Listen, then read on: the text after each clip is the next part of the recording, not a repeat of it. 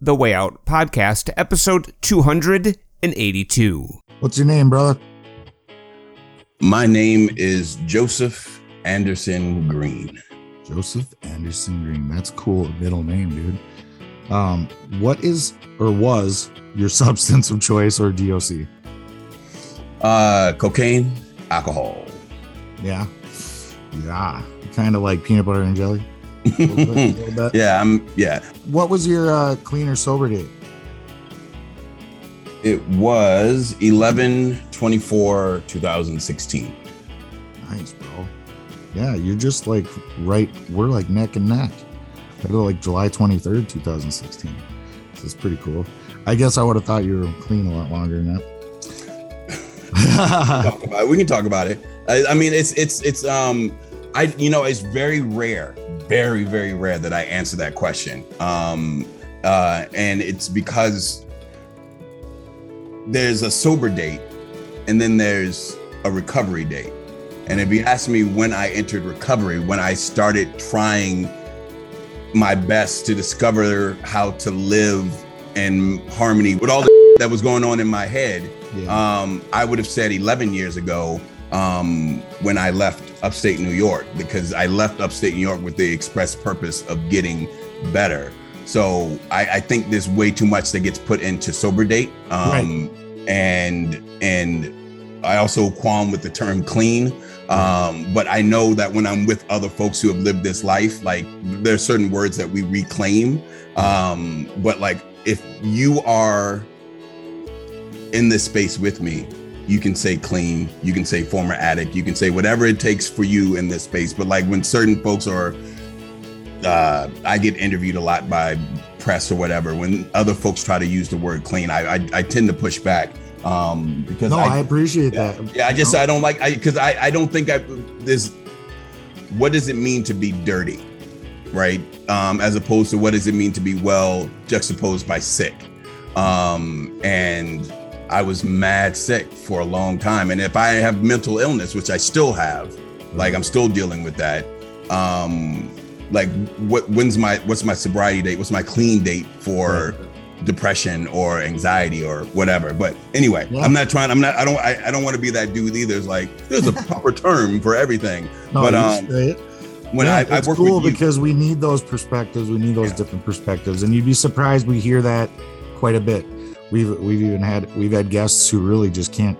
They pretty much refuse to answer it. You know, they're just like, no, and same type of argument. So, I mean, it's all good. We love that. I welcome it, and I like it. I can take it on, and I can learn from you guys when you tell me these things, and that's good stuff, because it is true. You know, like saying clean kind of makes it sound like I was dirty, but. We're all good people trying to get better, right? Yeah. So yeah, go ahead. Okay, how do you serve the recovery community? In whatever way I can. I am a writer. I am a storyteller. So there have been times where that has been what is asked of me. I am trained in peer recovery. I don't do it very often, but because of my exposure, have lots of people come to me asking for connection to recovery services, and folks who are sober curious, I think is the phrase, or wanting to know where they are on the spectrum and da-da-da-da-da. So I wanted to get some training in that. Advocate, whenever my voice has been asked and I've been available to speak on behalf of the recovery community. I've done that. I've written pieces for it. And and in youth, I've been doing prevention and recovery with young people for even before I knew I was doing prevention and recovery. I've been working with young people, and I feel like the act of doing that in and of itself, providing space, teaching young people things, giving them opportunities to discover their voice and use their voice, and so on and so forth, which we'll get into later. Yeah. But so that's how I serve in whichever capacity I can. Absolutely. And I can attest to that just from the little bit I got to know you at Mobilize Recovery, like you're an amazing human being. You're doing a lot of good. You're making a big difference. What does recovery mean to you?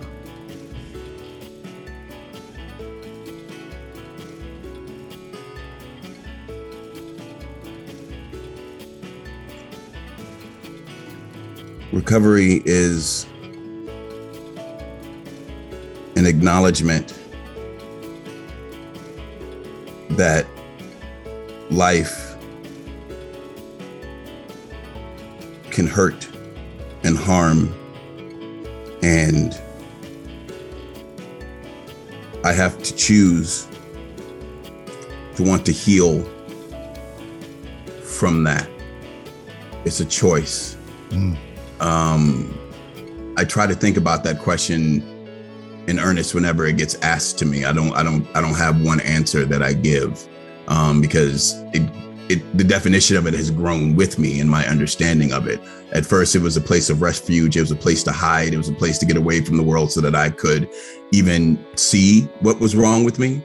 And then it became a method by which I led my life. I was acknowledging that I was hurt or injured or traumatized, and that I needed to do certain things to get the use of myself back.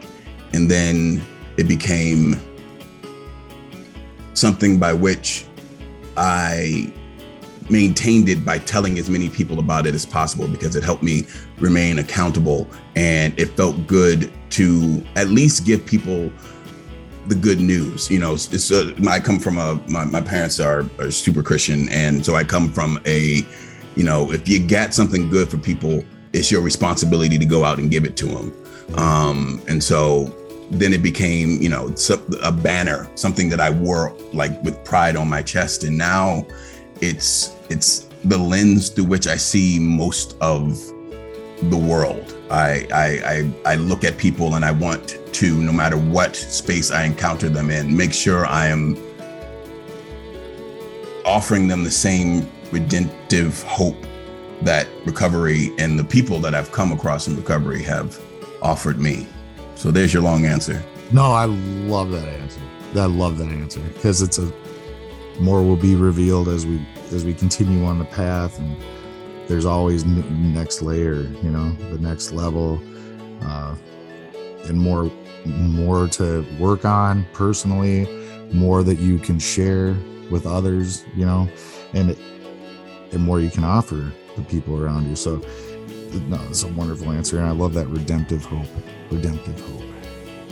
That's what it's about, bro. That's what it's about. And you shine it. You can tell people all day till you're blue in the face, but they just see it. That speaks louder than any words you could say. Welcome, Way Out faithful and first-timers, to this week's installment of the Way Out podcast. We appreciate your ears. Our mission is simple: to bring you powerful recovery stories and recovery power topics so you can jumpstart or re-energize your recovery from alcoholism and addiction. The Way Out podcast does not speak on behalf of, nor are we affiliated with any 12-step organization. The Way Out podcast partners with All Recovery Rings and allrecoveryrings.com, where you'll find stunning recovery rings made from your very own recovery coin. That's allrecoveryrings.com. The Way Out podcast is a proud supporter of Transitions Daily. Would you like to join a free, anonymous online group that offers a daily topic email with popular recovery resources accompanied by a secret Facebook group for discussion? Go to dailyaaemails.com for more information about Transitions Daily. Don't forget to share dailyaaemails.com with friends, in meetings, and with sponsees in recovery.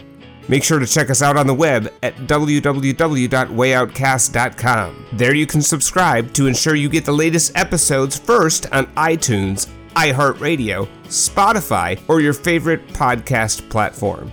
You can also follow us on Twitter, Facebook, and Instagram. Help us recover out loud by giving us a 5-star rating and review on your favorite podcast app.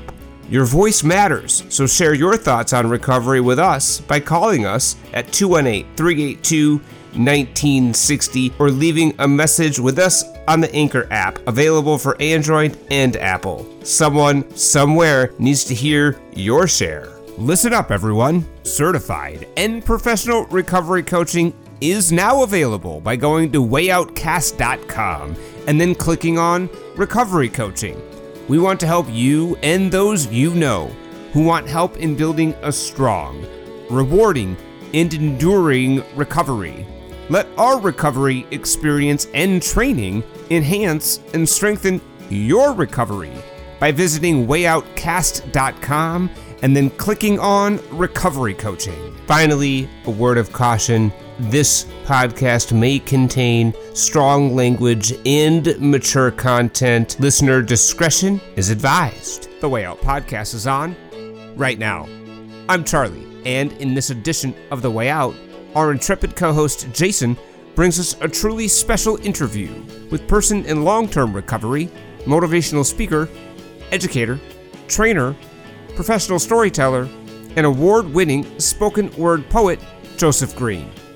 Joseph has been featured in numerous publications, as well as the recently released, award-winning documentary film, Tipping the Pain Scale. Joseph's presentations and workshops are for anyone seeking a reconnection to purpose, motivation, or community.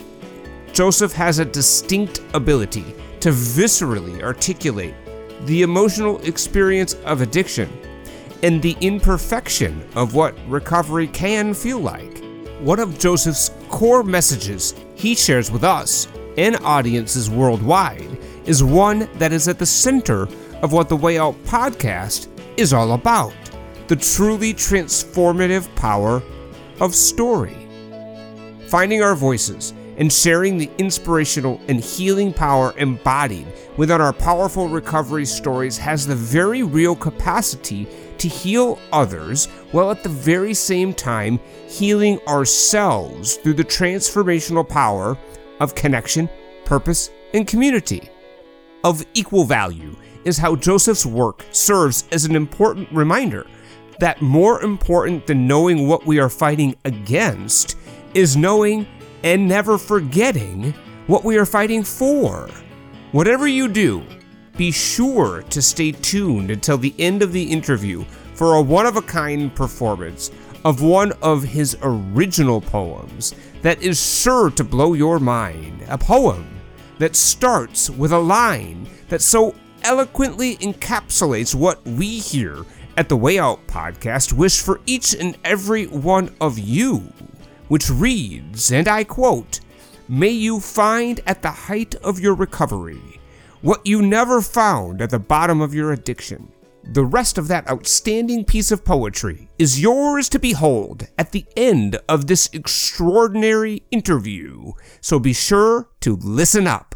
Hey, what's up, everybody out there in Way Out Podcast land? It's your trusty co-host Jason here. I got with me Joseph Green. What's up, Joseph? Nothing. Everything. It's the second day of 2022. So is. I know this is not airing right now, but there is some, I don't know, effect that is having on my being right now. So yeah, it's awesome. This is a good way to kick off the year, though, bro. I mean, it is. It's actually a scary way to kick off the year, to be honest with you. You know, I spend a lot of time in reflection and self-reflection, but typically I get to do that into like a notebook or, you know, a computer or something to actively self-reflect while in recorded conversation. Yeah.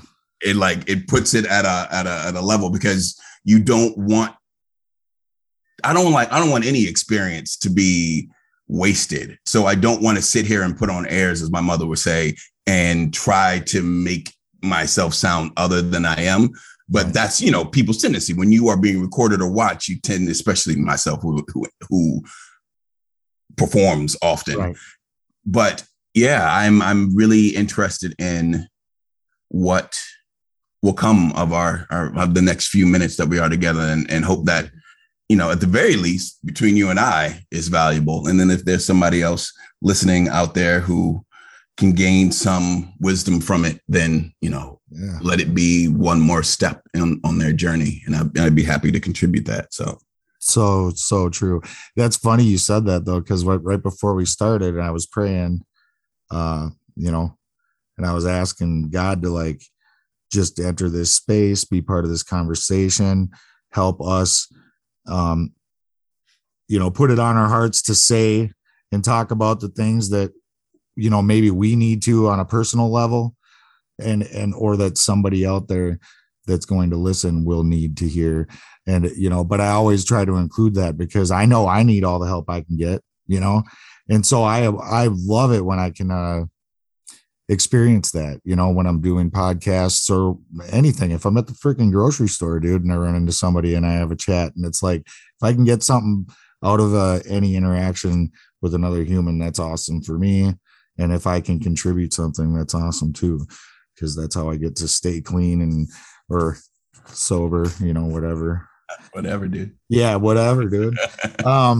But Joseph, you guys, this dude is crazy awesome. I met him at Mobilize Recovery. They showed a feature film that has yet to be released on widestream media, but it'll be around soon enough for you guys. I think right now it's kind of touring the country in select theaters, but it's called Tipping the Pain Scale. It's a documentary, and he was one of the featured participants in that film, and it was absolutely amazing, and I just was like stoked that you said you would do this, Joe. But Joseph is a motivational speaker. He's an educator. He's a trainer, professional storyteller, award-winning spoken word poet, and a person in long-term recovery. He's been in, as he said, lots of publications, Youth Today, Upworthy, PBS NewsHour, NPR, and many more. He's done talks and keynote presentations at the American Society of Addiction Medicine in 2017, talks at Google, the University of Baltimore, 2016 to 18, California Statewide Conference of Substance Use Disorder, 2017 Utah Fall Substance Abuse Conference, and the Wisconsin Voices for Recovery Rally for Recovery. And you guys might remember Nadine, who I had on the show recently from Rise Together. Yeah, I was thinking Wisconsin Voices, but no. But I'm sure that's probably where you met her. Yeah, dude. To what I seen, Joseph, is like you really have a very unique approach in the way that you teach kids and adults. Blending your spoken word poetry and your storytelling skills and engaging people in that process of writing and expressing themselves in creative ways. You're empowering people. You're helping them with their personal development.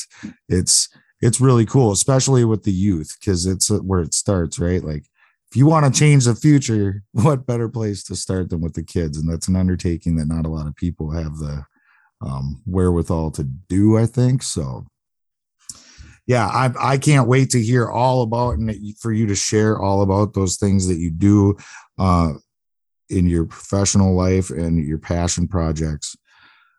It's going to be awesome to hear, but I don't know if I'm more excited about learning about that or if I'm more excited about learning about your story. So I don't know. Both. Yeah.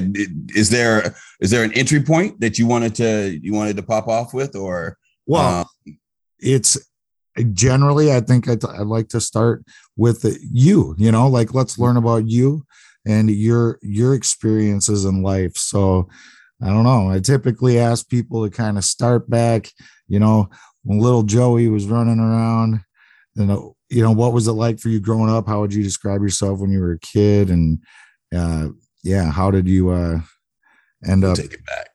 Yeah, take it back. Yeah.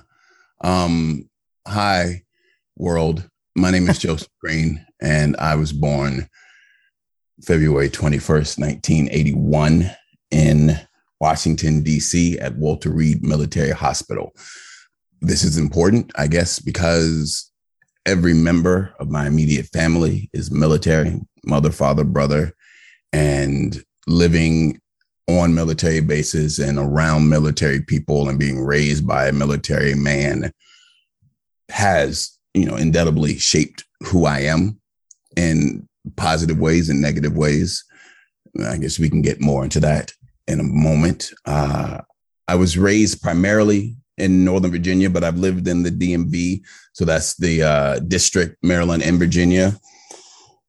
My father's job, the nature of his work didn't allow us to travel with him the way you would expect most military, especially Army families to travel. But I still ended up going to 5 different elementary schools, and that does something to a person. I also, traded friends every 2 or 3 years, because even if I wasn't leaving, the folks around me were leaving. And so unless, folks were retiring and choosing to live in the Northern Virginia area, like my father did in 91 when he got out, a lot of different rotations of friends. And I think little Joseph learned real early how to say goodbye to folks, and also how to gain, I don't know, I'm not going to call friends, but like to walk into a space and be big and be seen, and, not waste a lot of time hiding behind and being shy or whatever. And it was in direct contrast to like my spirit, because as I grew up, I learned many, many years later that I've always had a deep anxiety, but I was an extrovert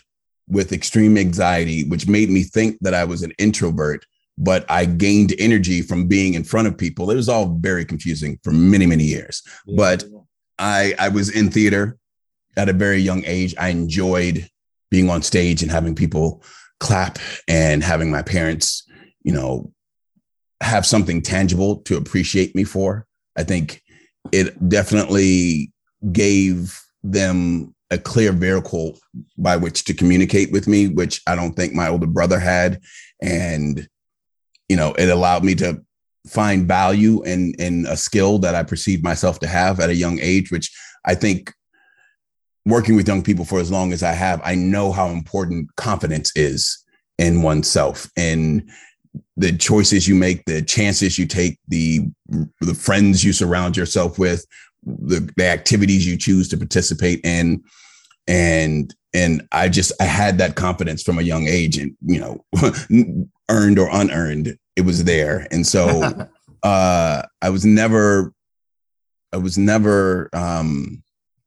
far away from performing. And that, I think, people ask me now when I say that I have I'm being treated for an anxiety disorder, and that it's part of my recovery story and part of my mental health story. They say, but you're a performer, you're on stage. And I think what some people miss about being on stage, like if you're fine, there's your average nervousness. It's like, oh, I wonder if I'm going to trip over myself and so on and so forth. But there is, which is not a nervousness that I have. I hear the voices of everybody in the audience. It's like Professor X inside a Cerebro, and I can't turn it off unless I'm being loud. And what people don't understand about that is that even when I'm not on stage, I felt like I was on stage, like walking into a room, no one could be looking at me, but in my mind, I'm perceiving that everybody in the room is aware of me. And it has caused me to act out in certain ways. It has caused me to, before I knew why I drank, it became like I couldn't do events performing unless I had done something to like medicate myself down to a chill point where I could like be in a room. And then, if you hear a loud screaming child, that's my 2-year-old upstairs, rebelling against the night. But that's that ambient noise in the background. Unfortunately, my studio, office studio is not soundproof, but I can get lost in this. because there's just been so many different angles. So let me try to pull it back a little bit. I did theater in high school. I left high school and I went to college, and I did theater in college for a couple of years. And then I dropped out, and then I toured the country with a theater company and doing children's theater, and which was really exciting for like 6 months. And then the other 2.5 years was like, I can't believe this is how people make their living. And it's not because of the art of theater or even serving young children, but, it was on the road 5 months at a time.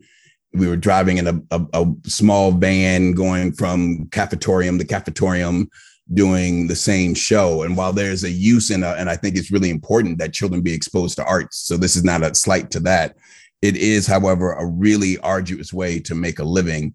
And if you already had like unhealthy habits, they just become worse on the road, as I think anybody who's ever toured with a music band or whatever might be able to attest to. But it's now that I think about it, it's a little more sad, though, when you're like getting wasted at night and then waking up and doing, the Jungle Book in the morning for like 8-year-olds. Like there's a HBO series in that somewhere. Right.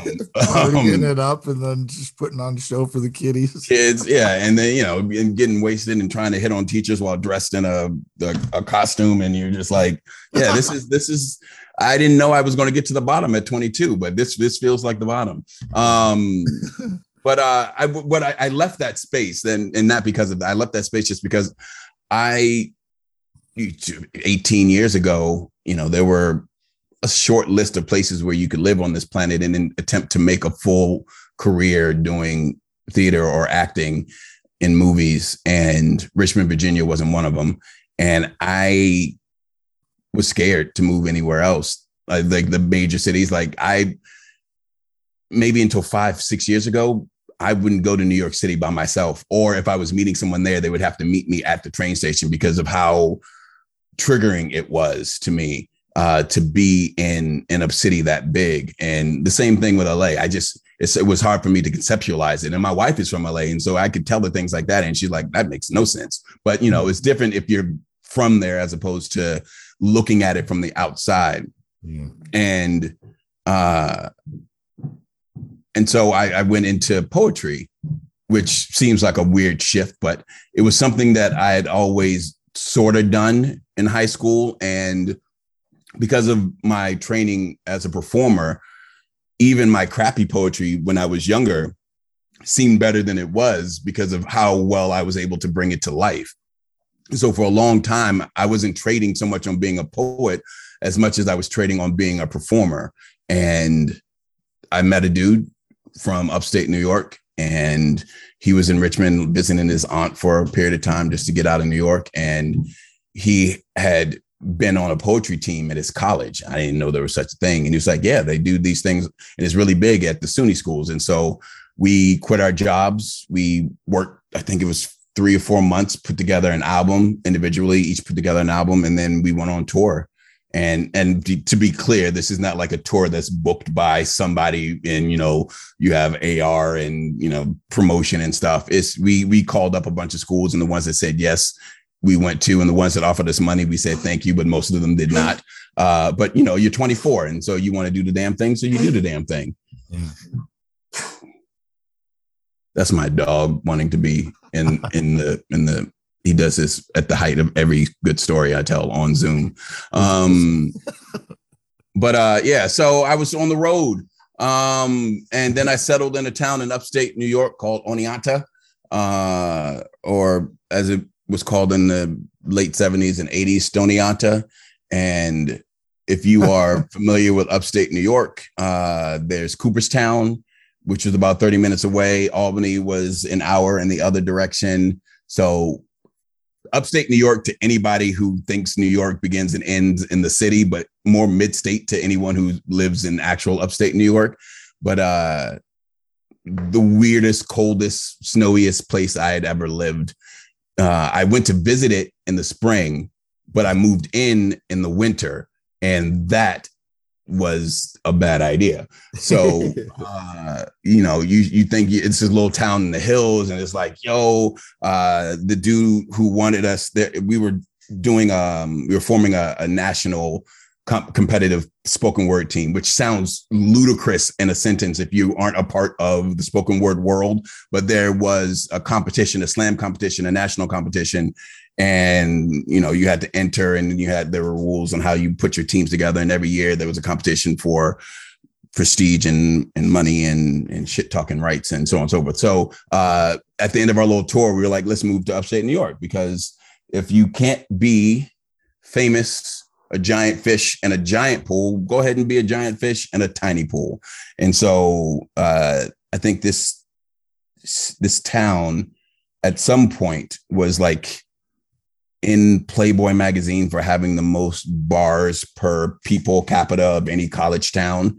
And so I got a job at a bar and befriended all of the folk in town who did all the stuff at night. And what I thought anyway was a fun habit of drinking, sometimes doing like party drugs. Never really smoked weed because I just never really could handle it. But I did drugs that intensified the moment. I wanted to be more. So, when you work at a bar in a college town, it's like being a rock star. People know you, people want what you have, people want the access to what you have. And then just to be a bartender is like, it's a performance in and of itself. And if you're good at it, if you can multitask and move around and control the crowd, there's a certain swagger to that. And it draws attention. So it fit right in with my personality, like being behind the bar. And it was so loud that it never really like affected me in the anxiety, because it was louder than my anxiety. That plus the bottle of whiskey a night and a ball of cocaine. But it was good for a while. But when I tell this story, like I tell this story often when I'm working with young people, I don't like to spend a lot of time in the details. And I realize this is more of an adult audience, more centered toward people who are very familiar with this world. So I'm adding more detail than I normally would. But at the end of the day, I went from, a dude moving to this town for a reason, with, around a bunch of artists and musicians, where if I were focused, if I knew what my purpose was, if I knew why I was there, I could have done some extraordinary things. But what ended up happening was that the drinking and the drugs, we are finite pie, right? Pie chart. There's but so much space for things, taking care of yourself, doing your job, taking care of family and friends, hobbies, interests, things of that sort. Yeah. And then, so you have recreational drug use in there. You assume it's recreational, and then it starts to overwhelm and overcome, and it keeps getting bigger on that pie chart. And the things that matter to you are getting pushed off. They're just falling off the side of the chart. And when I got to my, 90%, everything I did was motivated by getting high or getting drunk to fall asleep from being high, or drinking to excuse behavior to continue to get high, or ignore my mother's emails and phone calls and trying to reach me, and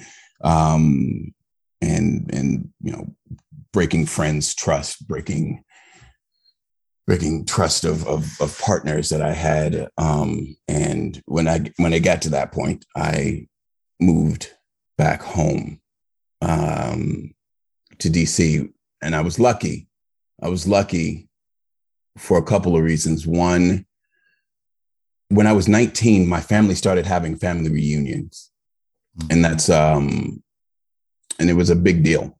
On my father's side of the family, they were called the six pack. My grandmother and her 5 brothers and sisters, so the 6 of them were called the six pack. And so it started out as a celebration of them as the oldest living folks in our family. And then every year, each one of them got like a special tribute and video done and so on and so forth. And so it was like, no matter how far away I got from my family and my right mind, that reunion presented an opportunity for me to at least see the island in the distance if I ever wanted to swim towards it. Right. Like it just brought it back in enough view to know that there was land for me. And I use that metaphor because I know what it's like for many people estranged from family, out in the world. And, you know, if it's not for some local nonprofit or service that throws a life jacket every once in a while, but for the most part, you are out in the most horrible of seas and you feel completely alone. Well, it's like your habits, right? I mean, for you, maybe it was different, but for me, it was like, I think it was deceptive how the isolation, the self-isolation took a hold. It was gradual enough where I didn't realize, but then next thing you know, it's like all you feel comfortable with, and then you're brushing things off. And then, you know, then the shame comes later. You start feeling guilty and ashamed that that it's been too long since you've seen people. But for the longest time, it was like, it wasn't even on my radar, you know, I didn't even. So now you're so self-absorbed, you know, getting lost in your own inner world. Like that was the way it was for me, where it was just like, I couldn't escape myself after a while, you know? Yeah, no, I get that. And I see that a lot. I think it was a little bit of that.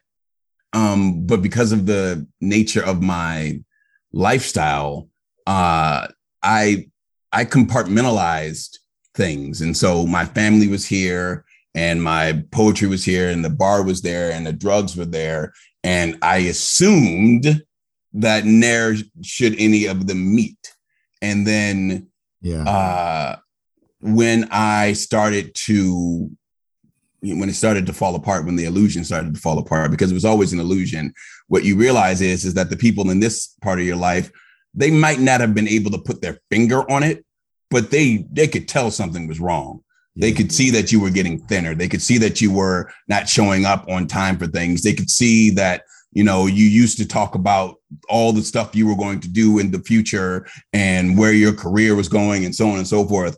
And that started to fade away. And then you started asking to borrow money and then not pay it back. And it just, you know, it compounded. And I moved from one space to the other when I exhausted whatever goodwill was in that space. And then I just ran out of spaces. And I was lucky enough that my father is someone who is in recovery also. And he was at a point where he was able to, and my mother persuaded hard, I'm sure, but they welcomed me back into the house. No questions asked. And again, I know this story is not everybody's story, but that, I think it was year and a half, 2 years, that I was able to live at home and go home after work and find a job that, you know, I think my first gig back, I was making milkshakes or whatever the shakes that you make at Gold's Gym. I was the dude on the bar at Gold's Gym. Like the protein shakes? The protein shakes, yeah. So that was my first gig, coming back, throwing bananas and stuff in shakes for dudes at the gym. And then I worked at a furniture store, and then I got into to retail pretty hard for a few years. And then I got a job at a restaurant and slowly just kind of worked myself back into. But for the first 2 years, what was the most helpful was the fact that when I got off of work, I went back home to my parents' house. And, they lived such a lifestyle that I wasn't exposed to what I would have been exposed to in pretty much any other space, save maybe a sober house. And there was a sober house because no one in that house was drinking. And so when I said earlier that that's, my recovery started much earlier, when I moved from New York, I stopped doing what you would, I guess, consider hard drugs. I stopped doing cocaine. Yeah. But I didn't stop drinking because I didn't think I had a drinking problem. I thought I had a cocaine problem. Right. And, if you look at the trajectory of my life from that moment, you might agree that, all he just needed to stop doing was cocaine. Right. But what I think unveiled itself as time went on was that what I really didn't have was any healthy coping skills. Right. And so when things went bad, when I got on my own again, when, I didn't have anybody looking after me, or when I got sad, or when I got angry, or when I got nervous, or when I got whatever, I drank. And it was okay because I always got up and went to work the next day. Right. But then I had a son. And I'm going to be clear. I didn't stop drinking for my son.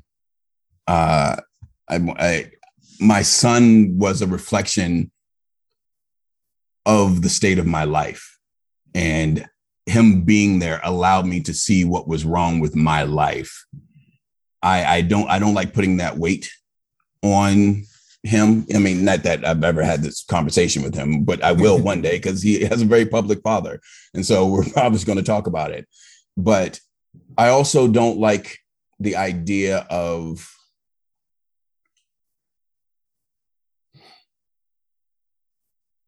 there are many people that we know that, the term sometimes they say lost their fight to this disease or whatever. Yeah.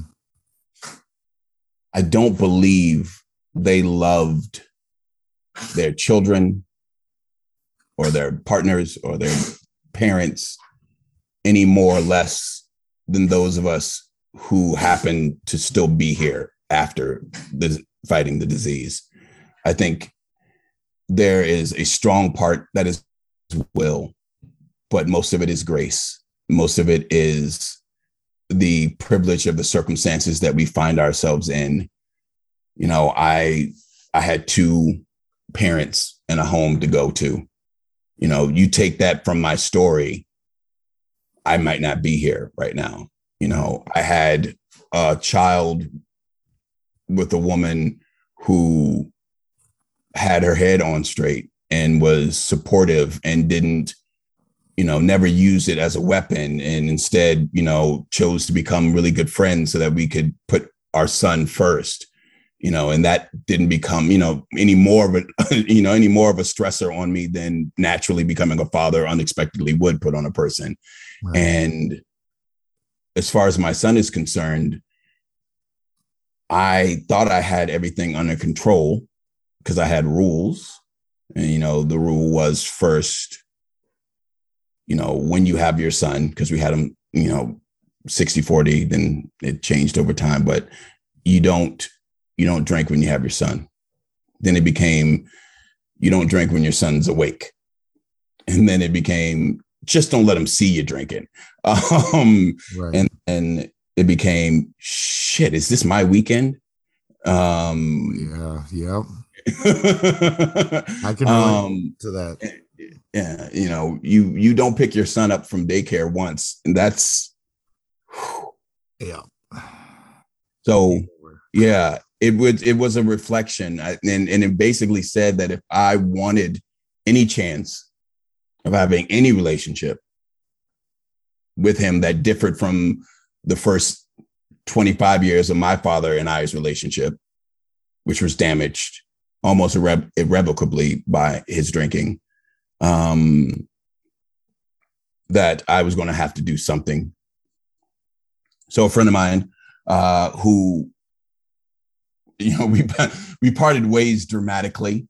I think I was the last person that they drink with a year before my date. And I just been keeping track of their story, and they were heavy into recovery. They were heavy AA folks. And, you know, I didn't really have, as most people don't, you know, a really positive impression of what the rooms are, right? Because for reasons, some of which I agree with and some of which I don't, it's a very anonymous space. It's in the title, right? And so what you tend to get, though, is Hollywood's or the media's dramatization of the space. Yeah. And so, you know, if you're already in a shitty place, the last thing you want to do is go find somebody's church basement with crappy coffee and a bunch of like old dying looking people, you know, sitting in a circle talking about the worst things that ever happened to them. Like, but if you ask me what AA was before I went to AA, that's exactly how I would have described it. And so in a society like ours that does not put merit on living a healthy lifestyle, and only creating spaces for folks who hit proverbial bottom before they can get help. Right. You know, there's not a lot of places where like a single male adult living in DC making under $40,000 a year can go to get right, to seek help. Right. But, you know, I remember calling, it was the day before Thanksgiving that year. And I had made up some excuse to my parents as to why I couldn't drive down to Richmond to meet them for Thanksgiving. And I probably, you know, those boxes of wine, I'd probably put 1.5 of those down. You know how much, it's like 3.5 bottles in one of those things. Yeah. And I just woke up on my couch. I didn't beat anybody up. I didn't get arrested. I didn't beat my child. I was on the sofa and I couldn't understand how I got in there. Right at this point, like, and the crazy thing is, like, I was already in the recovery world at that point because I wrote this poem about my friend. I was already performing this poem, so I was recovery adjacent, right? Like, I knew of people, but it was never my problem. To that degree, I was never to that degree. And she was like, "Just get up and go to a meeting. There's a meeting somewhere. Just go to a meeting. Just walk in. Just walk into a meeting." Nothing is going to happen to you. Right. Just go in, because if you don't go in, then you're going to find yourself in the same place that you are today, maybe worse the next day. Amen. If you do go in, you either hate it and you go out again, or your miracle happens. Right. Maybe you'll learn something. Maybe you'll learn something. And that's the thing about, you know, not miracles don't necessarily happen like they do in movies, right? Like, the miracle that day was just not whoever was sitting in the big chair, just being a really good host. Like, and I at that point in my life, I was hosting like 3 or 4 open mics a month out in the town. Like, I appreciated somebody who could hold a room, and whoever was in the big chair that day really held the space. And I was like, it was almost entertaining, you know, like, and I was like, wow, like, this doesn't suck. Yes, it's dark. Yes, the coffee is awful, but like, it doesn't suck being here. Right. And, you know, being a young person, young people came up to me and said there are other meetings around where there are young people. I think that year, that I went to the New Year's party, and there was, you know, multiple rooms, and it was a foam pun, the DJ. And I was like, oh, you know, let's break that myth that if you don't drink, you'll never have fun again. Right. And it was just, you know, I don't do the rooms anymore. There are times when I'm out on the road, because I'm on the road a lot, that, you know, I will find a room if necessary, but it's not something that I stick to, but I needed that in that moment. Right. And it was, that was the beginning of my recovery story part 2. Do it. Trying to say it like hot shots, but I don't know. I don't know if you say the X and I. Yeah, let's go ahead and age myself. No, Hot Shots, that really cool movie. Dude, I know.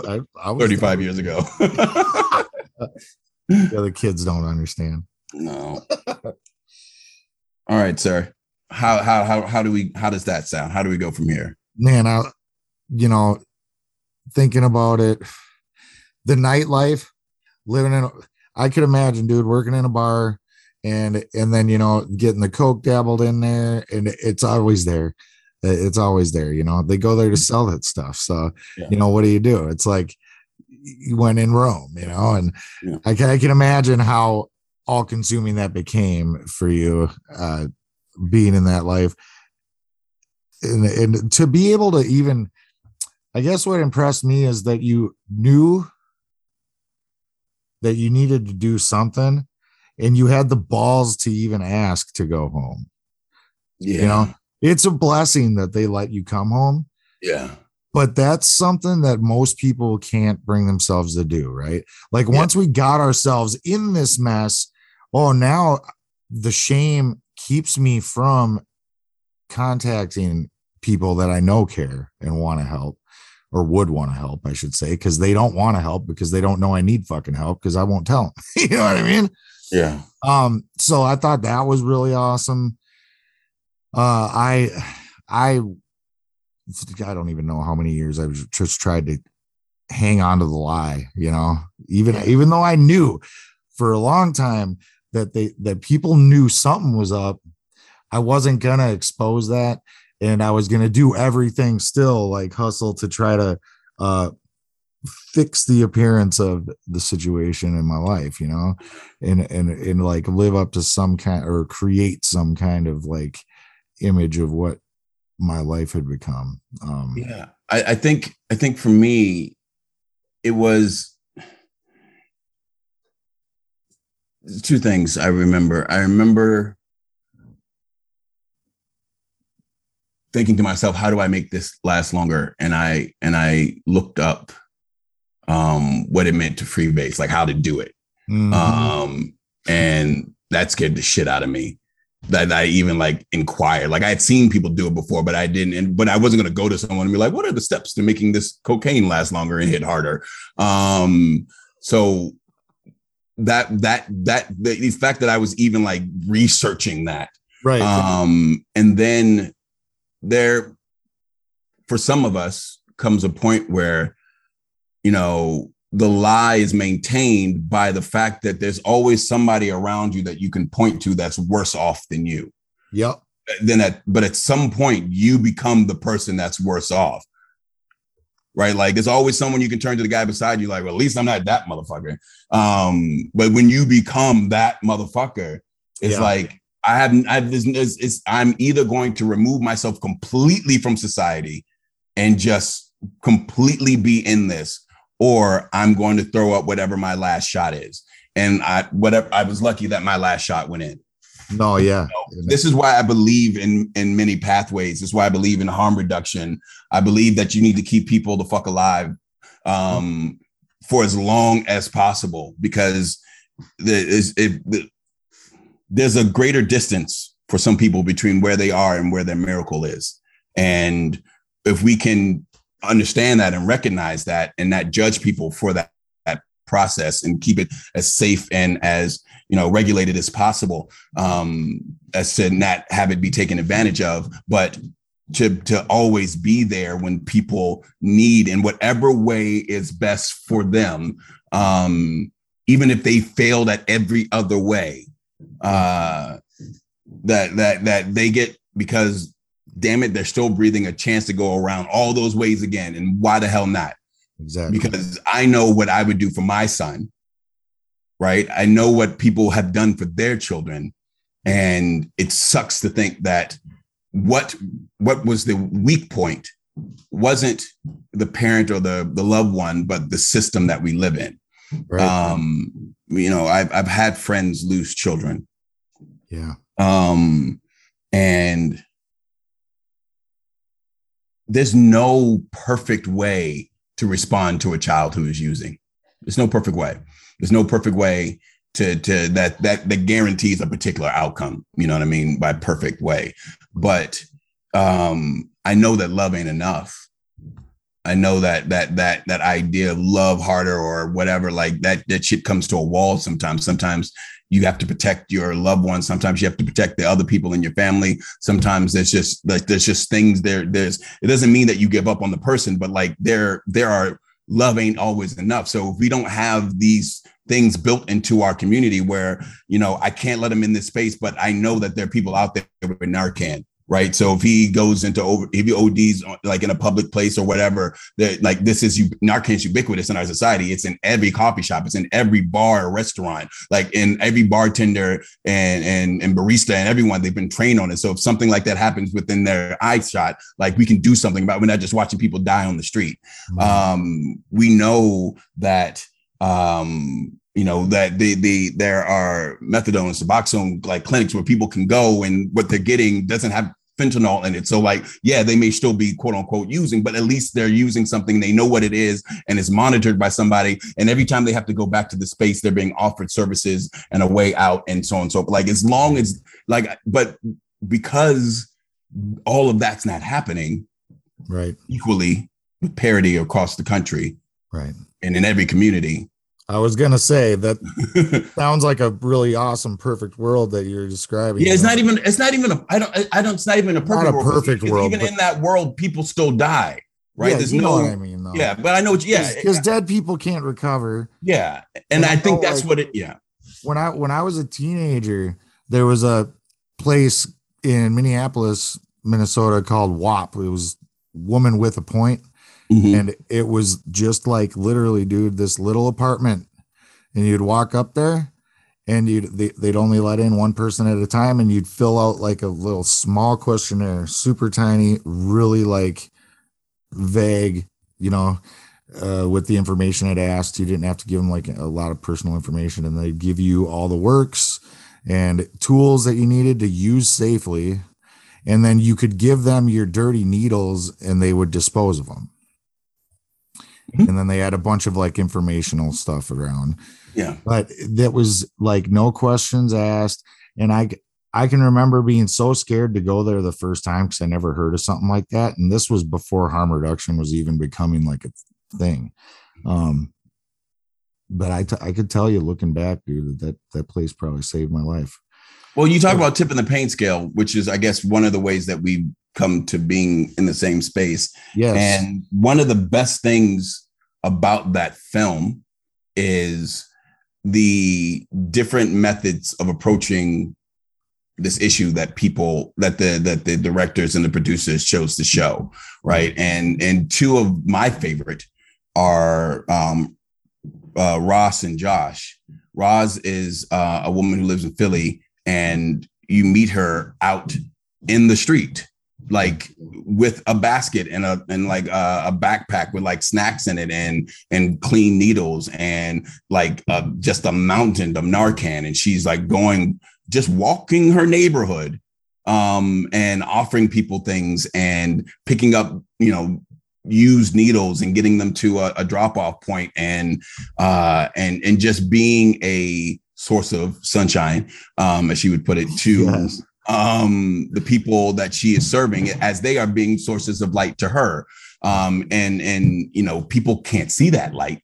A lot of people can't see that light, but she has a way of seeing it. And so, you know, at this point, she's reversed over 1,000 overdoses with Narcan. And it's insane. Yeah, it's insane. And not in like a hospital, right? Not in like a space where people who have overdoses are being neatly like brought to, like out in them streets. Yeah. And, you know, the reason why I think I bucked back when you said perfect world was because I don't believe it's unattainable. Right. And she has issues like everybody else. Like, it's not like she's like an angel and nothing touches her and no bad things have ever happened to her. In fact, quite the opposite. Yeah. But she just said, this is what I'm going to do. I'm going to get out here and this is how I'm going to help this problem. And it takes that kind of attitude multiplied, which is why I love this movie, because I think people can see that and say, oh, I didn't even know that was a thing I could do.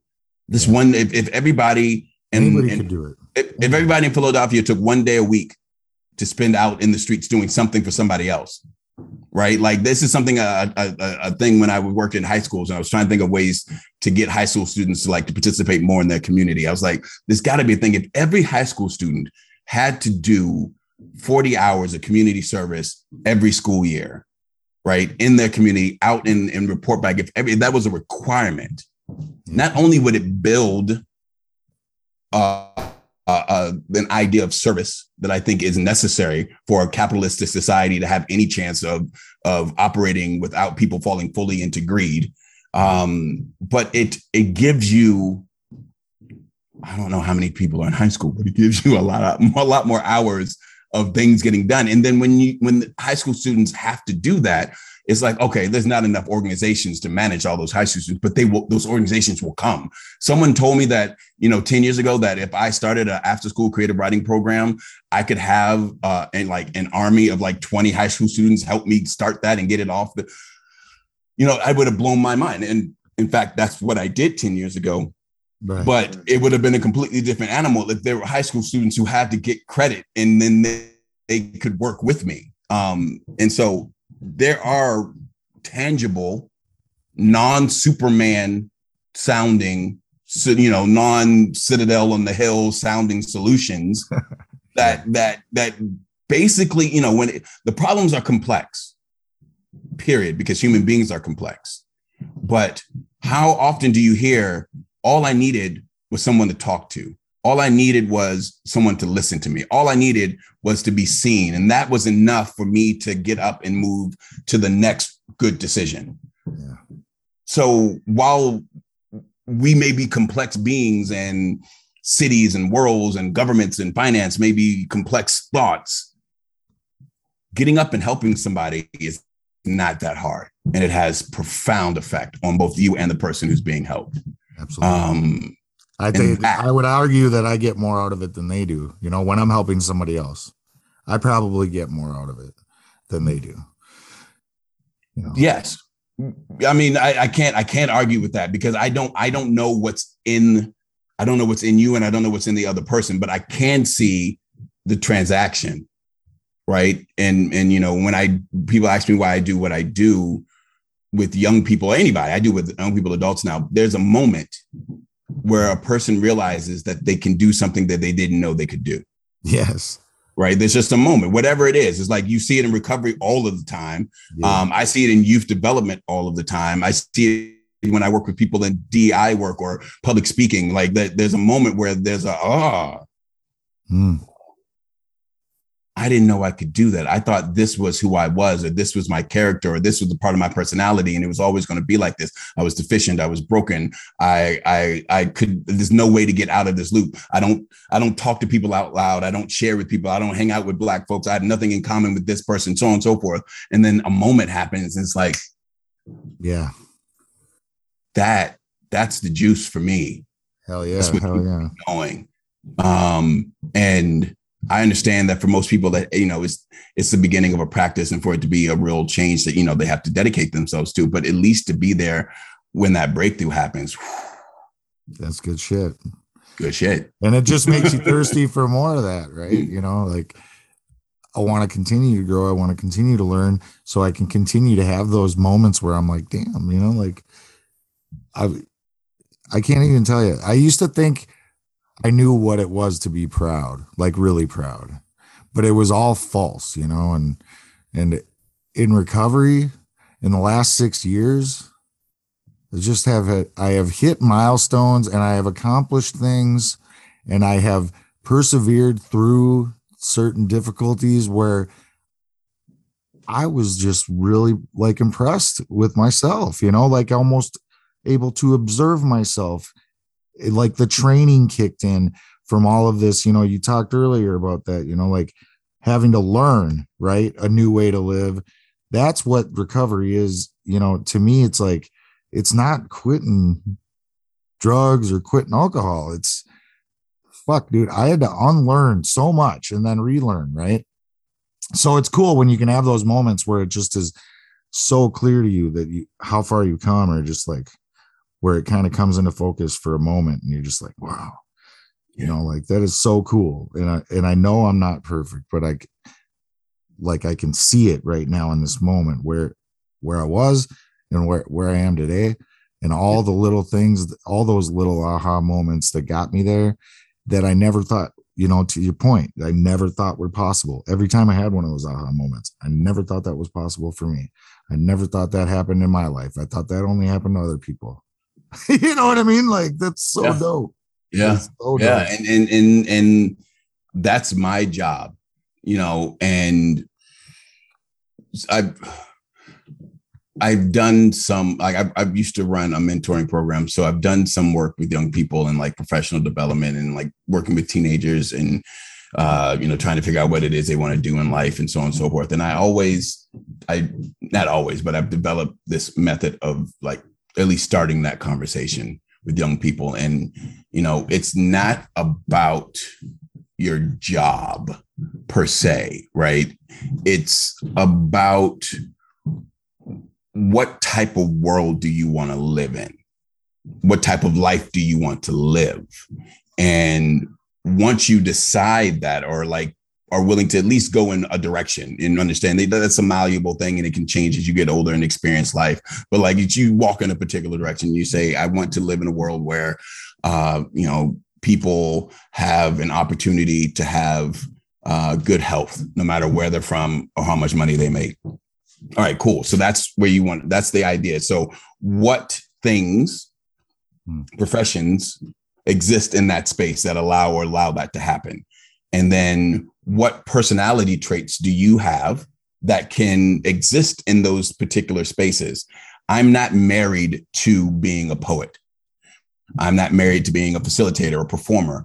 I am committed to the idea that the world is better when people are encouraged to share their story and use their strengths, right? Like, and create empathy in the process of doing that. Like that's how people cross streets to help folks that are going through things that they may not be able to comprehend. Right. Because there's a certain sense of empathy that was built into them where they can see themselves in other people's struggle. And so they take that risk, they take that chance, because if they were in that position, they would want someone to do it for them.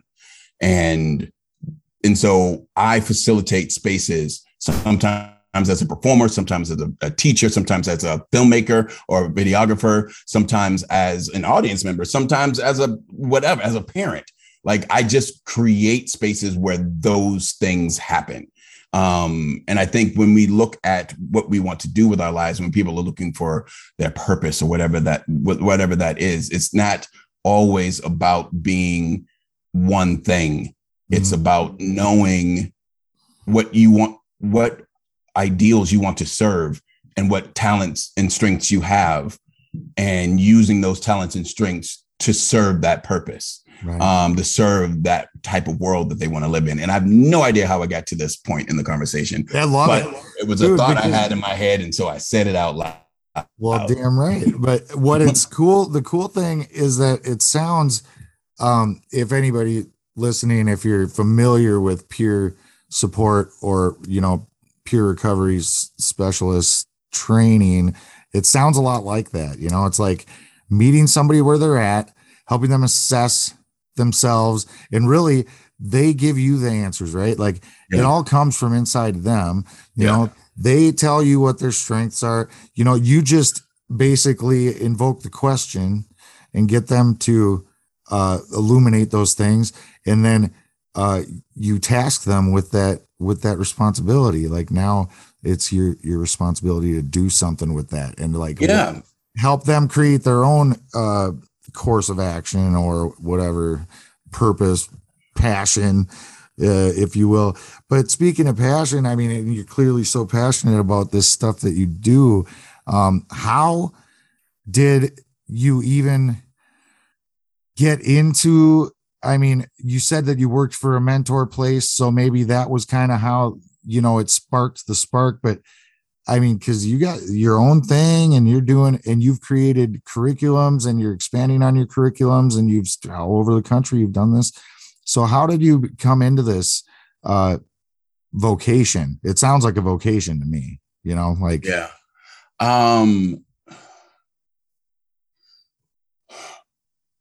I think it started with being a performer and understanding at the very base of it that life expressed or explained through art hit differently.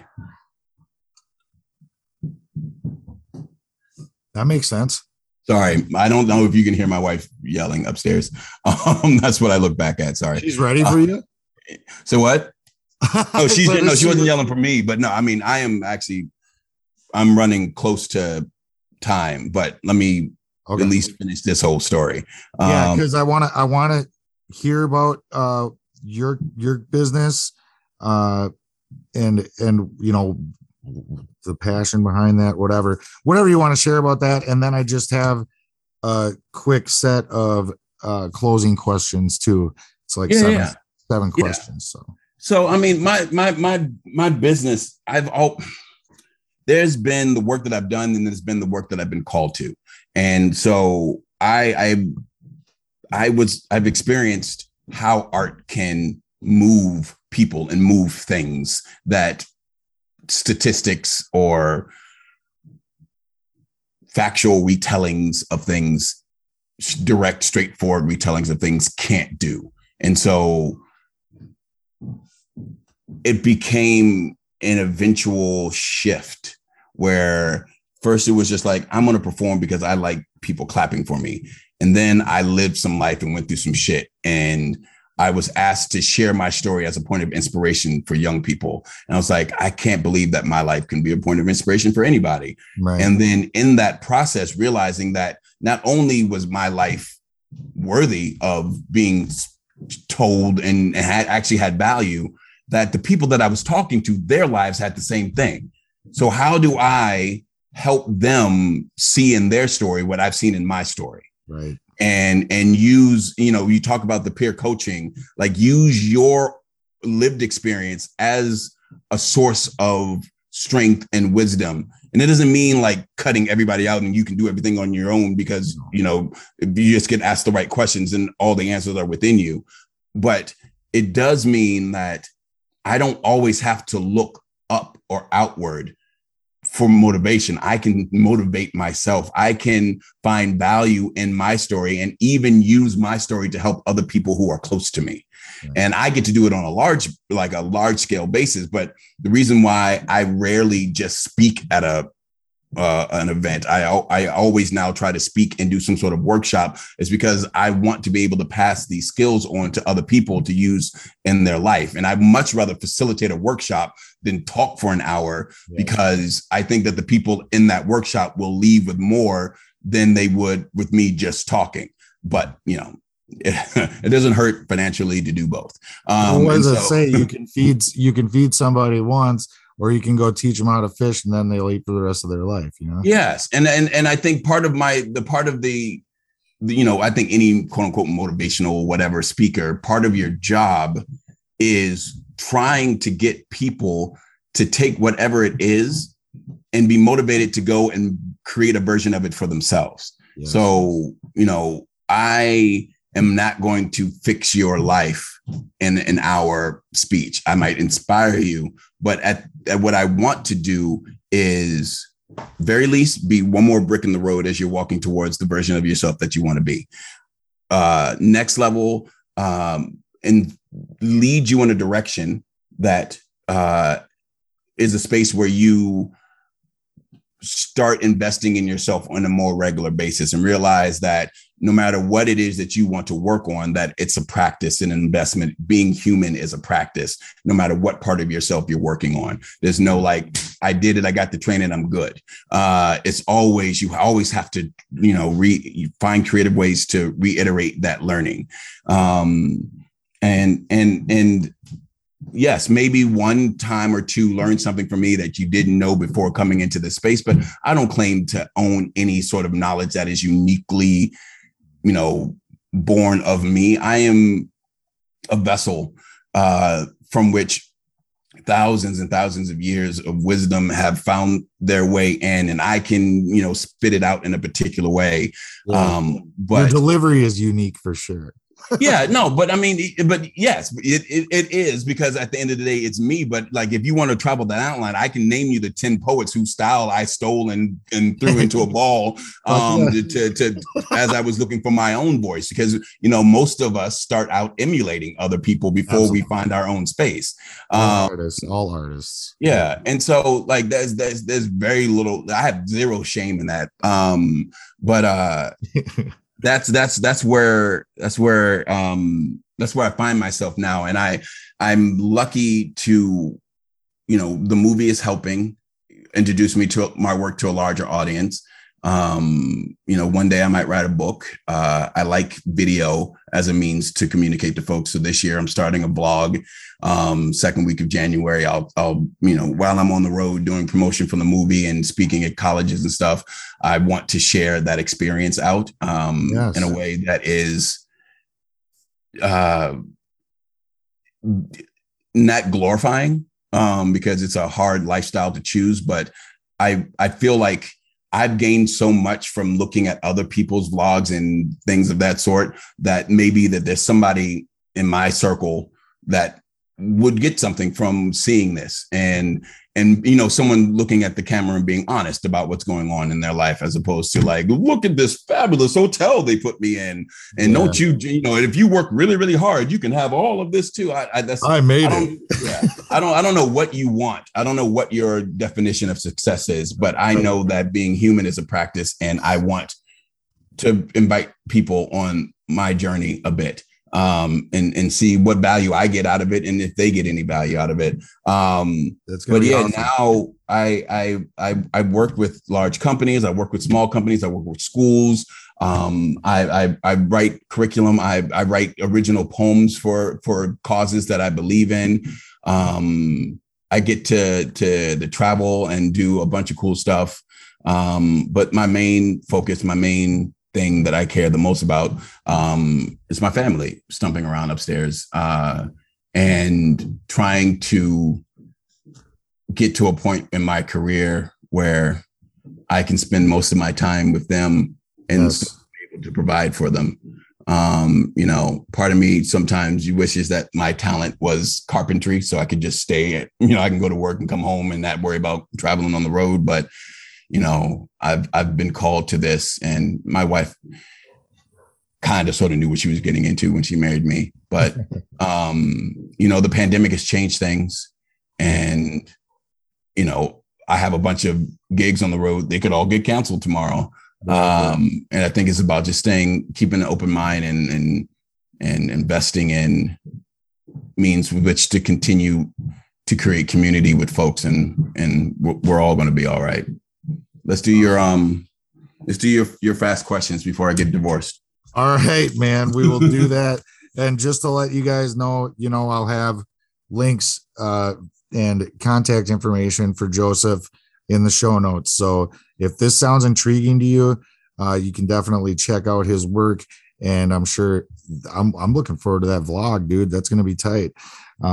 Looking forward to seeing more of that. I've really enjoyed being a follower of yours since Mobilize. So that's what's up. It's all exciting. It's all exciting stuff.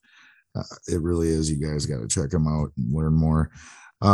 So here we go. Closing questions.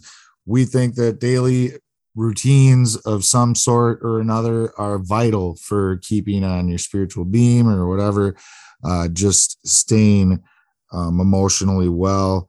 So what does your daily or regular recovery routine consist of?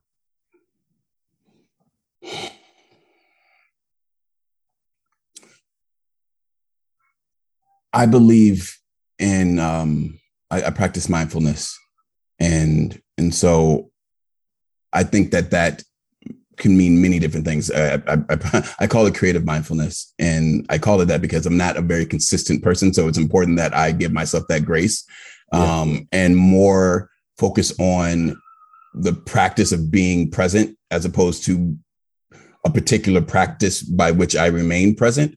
And so whether that is being in focus when I walk my dog and thinking about the steps and breathing the air and being grounded in that moment, as opposed to being on my phone, which I will do most of the time, or protecting the time between 5 and 7:30 when my youngest son is awake, to be either cooking for my family or playing with him, or my wife is cooking, or just trying to have those anchors.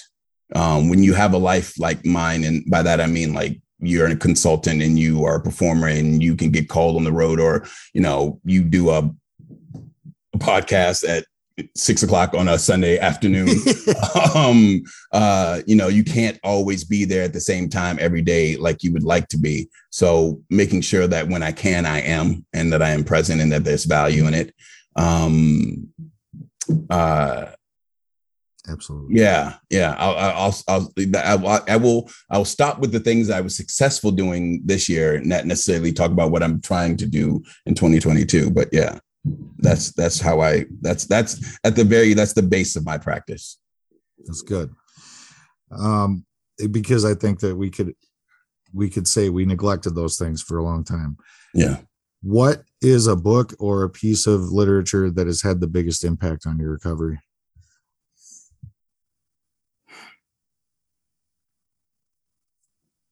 A book or a piece of literature.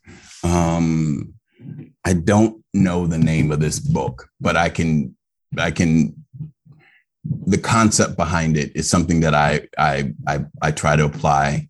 And I think if I say the words cornerstone habit and you Google the words cornerstone habit, you'll be able to find this book. It's one of those like 7 habits of this, or how to change your habits, or something of that sort. But like, it speaks primarily of this idea of cornerstone habit. And for me, and I was just explaining this to a young person I work with today, it's about choosing one thing that can have a ripple effect in your life. So if, it's New Year, let's say it's working out, right? And you have a Thanos-like commitment to working out. That's the only thing that you're focused on it. You don't worry about, changing your diet yet. You don't worry about getting a certain amount of sleep yet. You don't worry. You say, I'm going to work out at this time, no matter what. Mm-hmm. If you can be consistent in that,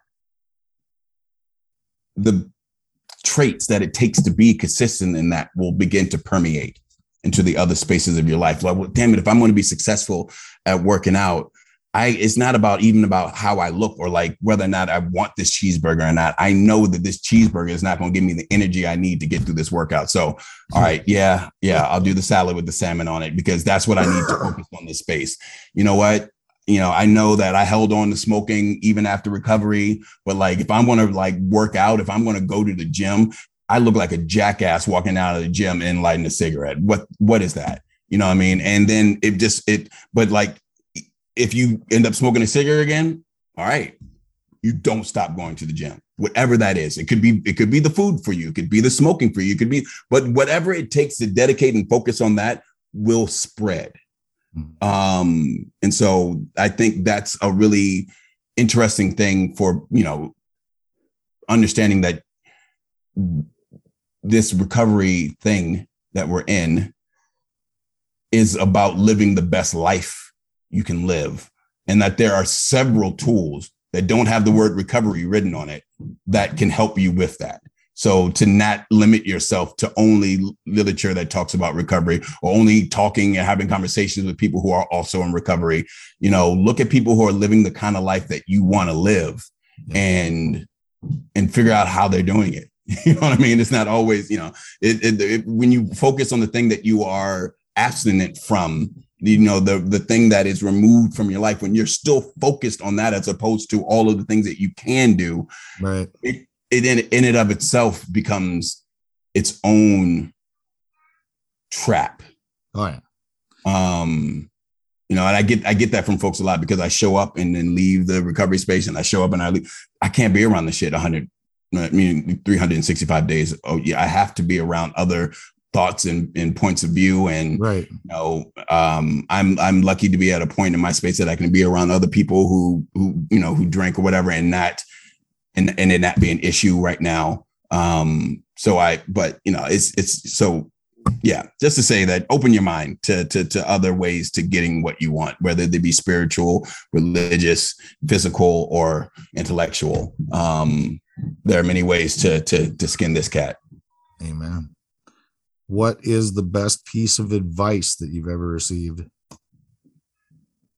The reason most people fail instead of succeed is because they trade the thing they most want for what they want in the moment.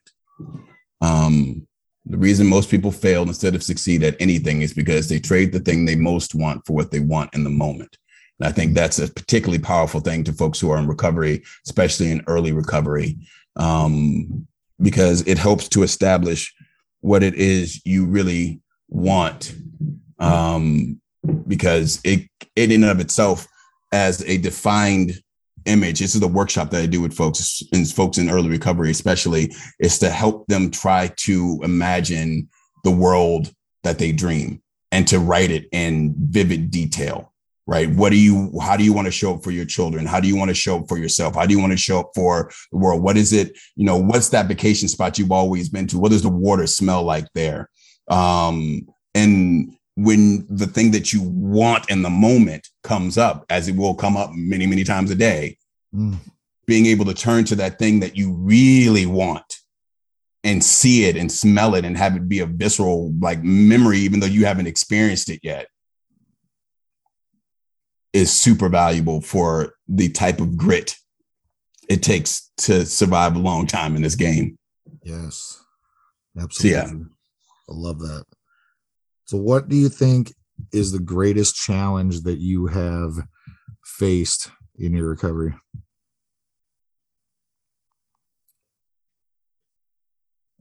Ego. Yeah, enough said. Right. Yeah. Because that's a beast, right? And that's a beast for any of us. Yeah. And I'm on stage and people clap for me and they think it's cool to know me or be around suppose. Me. And I'm still healing and hurting myself. And so if I begin to believe that I am what people see in me when I'm at my best, then I forget about the demons that are growing in the background. And I always have to be aware of them, right? They're not driving anymore, but I have to be aware of them because, pride will precede the fall.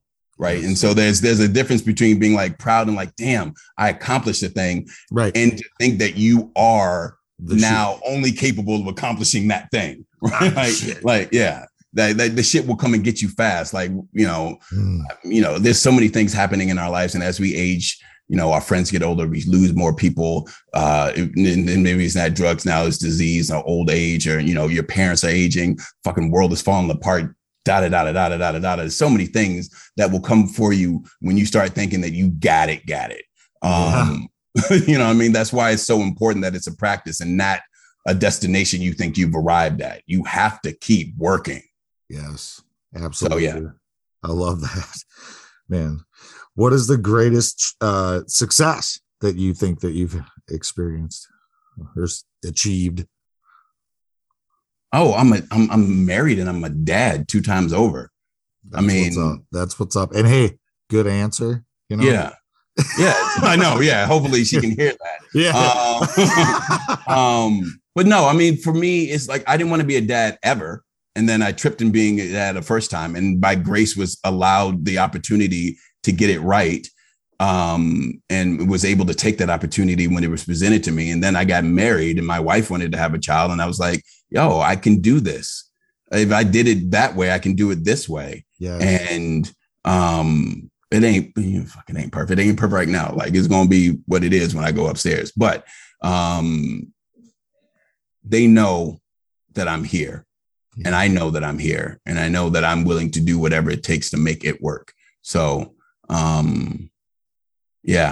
to have my children look at me the way that they look at me is the greatest thing I've been able to accomplish in my recovery. Yeah, it means a lot. Yeah. To me too, because I mean, I got a 23 and a 21-year-old out there that I haven't seen in 20 years. So it's that was something that was hard to overcome, and then I almost fucked it up and lost my youngest son too. There was a time there where I had to get right. And thank God that was the time that this worked, 11 inpatient treatments. And I don't know what was different that time, but it's been a blessing for me too, man. And I'm really happy that you were able to recognize and make those necessary shifts in your life, so you were able to continue to be a dad for all your kids, man. Yeah, it's beautiful. Two more. This one's probably the heaviest one, and then a fun one at the end. What is something that you haven't forgiven yourself or someone else for?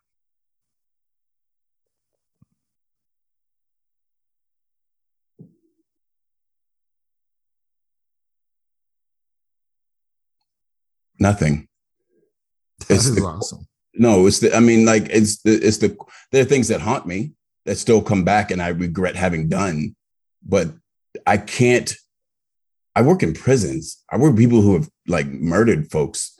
I can't hold on to shit inside of me and then turn to somebody else and say that you can feel redemption also. Yeah. So I don't want to be, I'll be very clear. It's a forgive, not forget type situation. Right. But I can't operate in the world holding on to that shit. And it's a line in a poem that is, if the world is to ever to, if the universe is to ever to extract the remaining usefulness from you, forgiveness has to be an olive branch we eventually extend ourselves. Yes.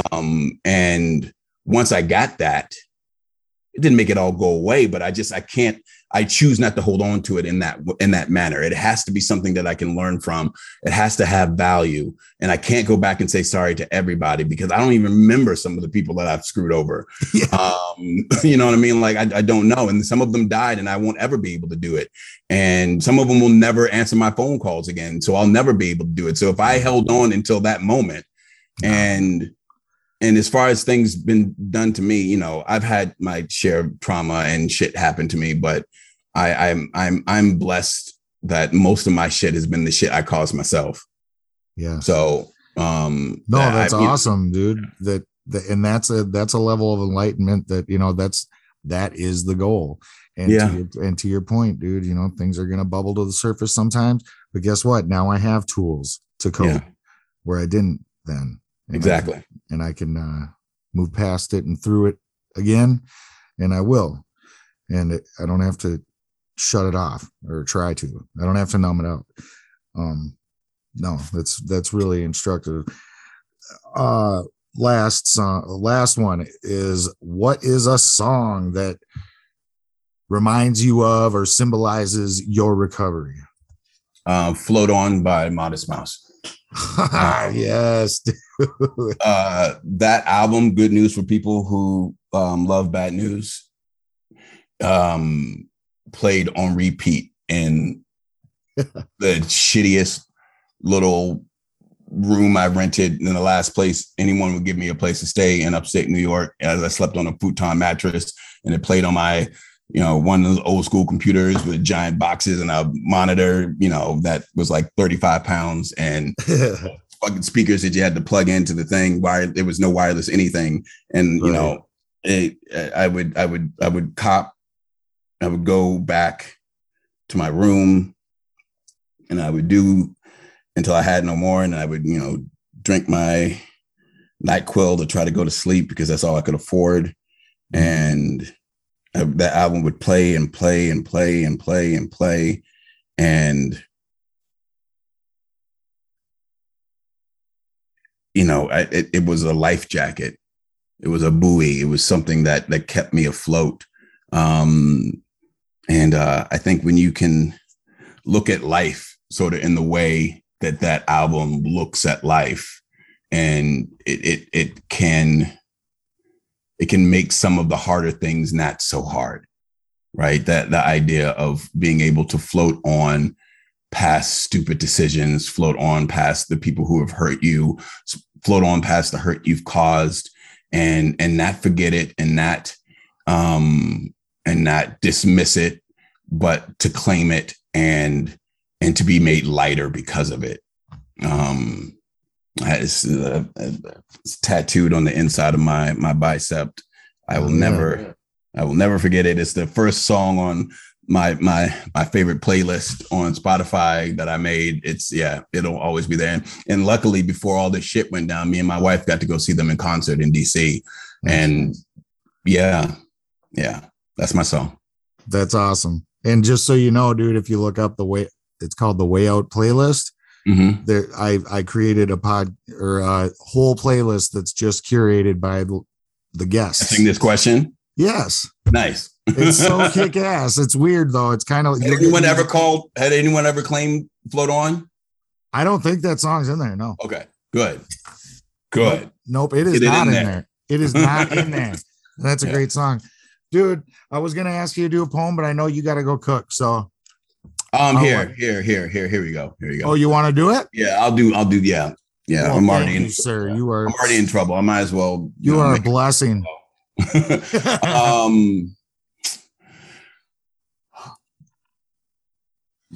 The Ballad of St. Jude was the poem I quoted earlier, and so it's also the poem that closes the film Tipping the Pain Scale. Bring it to your town. Go to the website, tippingthepainscale.com. If you want to bring it, you can use it as a fundraiser. You can use it as an opportunity to bring stakeholders in your community together to keep conversation going about this topic, and know that you're presenting them with a film that is full of truth and hope and solution. St. Jude, the patron saint of children's hospitals, apparently, and lost causes. Yes. And this is for anyone who's ever considered themselves a lost cause. May you find at the height of your recovery that which you never found at the bottom of your addiction. Salvation was never there. Trust me, I looked often, and with the thorough eye of a man willing to face anything except his own truth, my truth. A jealous and relentless lover who always refused to play the role of mistress. She would lie with me when I thought I was alone, sit next to me on the train when I thought I was running away. And if I adjusted the frequency just so, I swear I could hear her whisper, I could set you free. She was there the day I sat shaking in the corner of my drug dealer's kitchen, waiting for my drug dealer to go to sleep so that I might creep into his stash spot and put a Band-Aid over this bullet wound of an addiction. She was there the day the man who welcomed me in like a father said with his eyes like Christ to Judas, I know it was you. Selfish son with sinister intent and stealing fingers, taking from the register his money, his trust, but somehow never his faith. She was there the day my best friend stopped talking to me. He had been through this before and refused to be on the receiving end of yet another suicide note. She was also there the day I realized that what the world had taught me was a moral failing was in fact a disease, a poison passed effortlessly through the veins of my family tree. She told me on that day, never forget that love is to redemption. That love is to forgiveness, as recovery is to redemption. Where you find one, you will always find the other. You must fall out of love with punishing yourself for the pain your actions have caused others. I'm sorry is an important step, but it will only ever be a bucket of sand trying to smother a forest fire. If the universe is to ever extract the remaining usefulness from us, forgiveness has to be an olive branch we eventually extend ourselves. We must learn to live in the spirit of St. Jude. Let us use this life and this light and these words as a beacon of hope for anyone who has ever considered themselves a lost cause. We fight for the breakers and the broken, for the lost and the losing, for the stole and the stolen. We fight for the damaged and the damagers so they know that they are not alone, that we are all here hurting and healing together. We fight for those that we have lost, for the parents searching amongst the embers of lives extinguished far too soon, for communities that have been ravaged by a system that has too often punished the crime instead of treating the disease, for those working inside the system, trying to restore dignity to a space that has been sacrificed for the political a financial bottom line together, we can fight to create this world as we would have it be, not just by knowing what we are fighting against, but by knowing and never forgetting what we are fighting for. Amen. Oh, dude, thank you. That was so beautiful, man. Yeah, that was, I hope you all enjoy that edited version where I added 45 lines to make it through because I didn't pull up in front of me. However, I want to show that as an example for anybody out there who wants to do the type of work that I do. It's not about getting it all right. It's about being all there when you do it. And I there were things in that poem that I discovered for the first time doing it in this way. And I want to thank you for this opportunity to chat and to perform and to hopefully shed some light into some people's lives. Amen. Dude, I love you, man. You're awesome. Love you too, man. Keep doing what you're doing. And you guys want to check him out. Like I said, I'll have all his information in the show notes, and you can access his poetry. You can book him if you want him for your school or for your organization or whatever. Joseph, dude, God bless you, sir. And best of luck in your future ventures, man. Thank you so much. Yeah. Until we meet again, sir. Yes. Take care. And all you guys out there listening, take care of each other. Talk to you later. Peace. Thank you for being a part of The Way Out. We appreciate your ears. We're sharing powerful recovery stories and recovery power topics every week, so keep listening up. If you would like to reach out to the show, you can visit us on the web at wayoutcast.com. That's wayoutcast, all one word, .com. There you can subscribe to the Way Out podcast on all of the major podcast aggregators, such as iTunes, CastBox, Stitcher, TuneIn, Podbean, Overcast, and more. Or simply drop your hosts a friendly email at share@wayoutcast.com. If you or someone you know would like to be a guest on the show, contact us at share@wayoutcast.com. See you next time, and remember, if you don't change, your sobriety date will.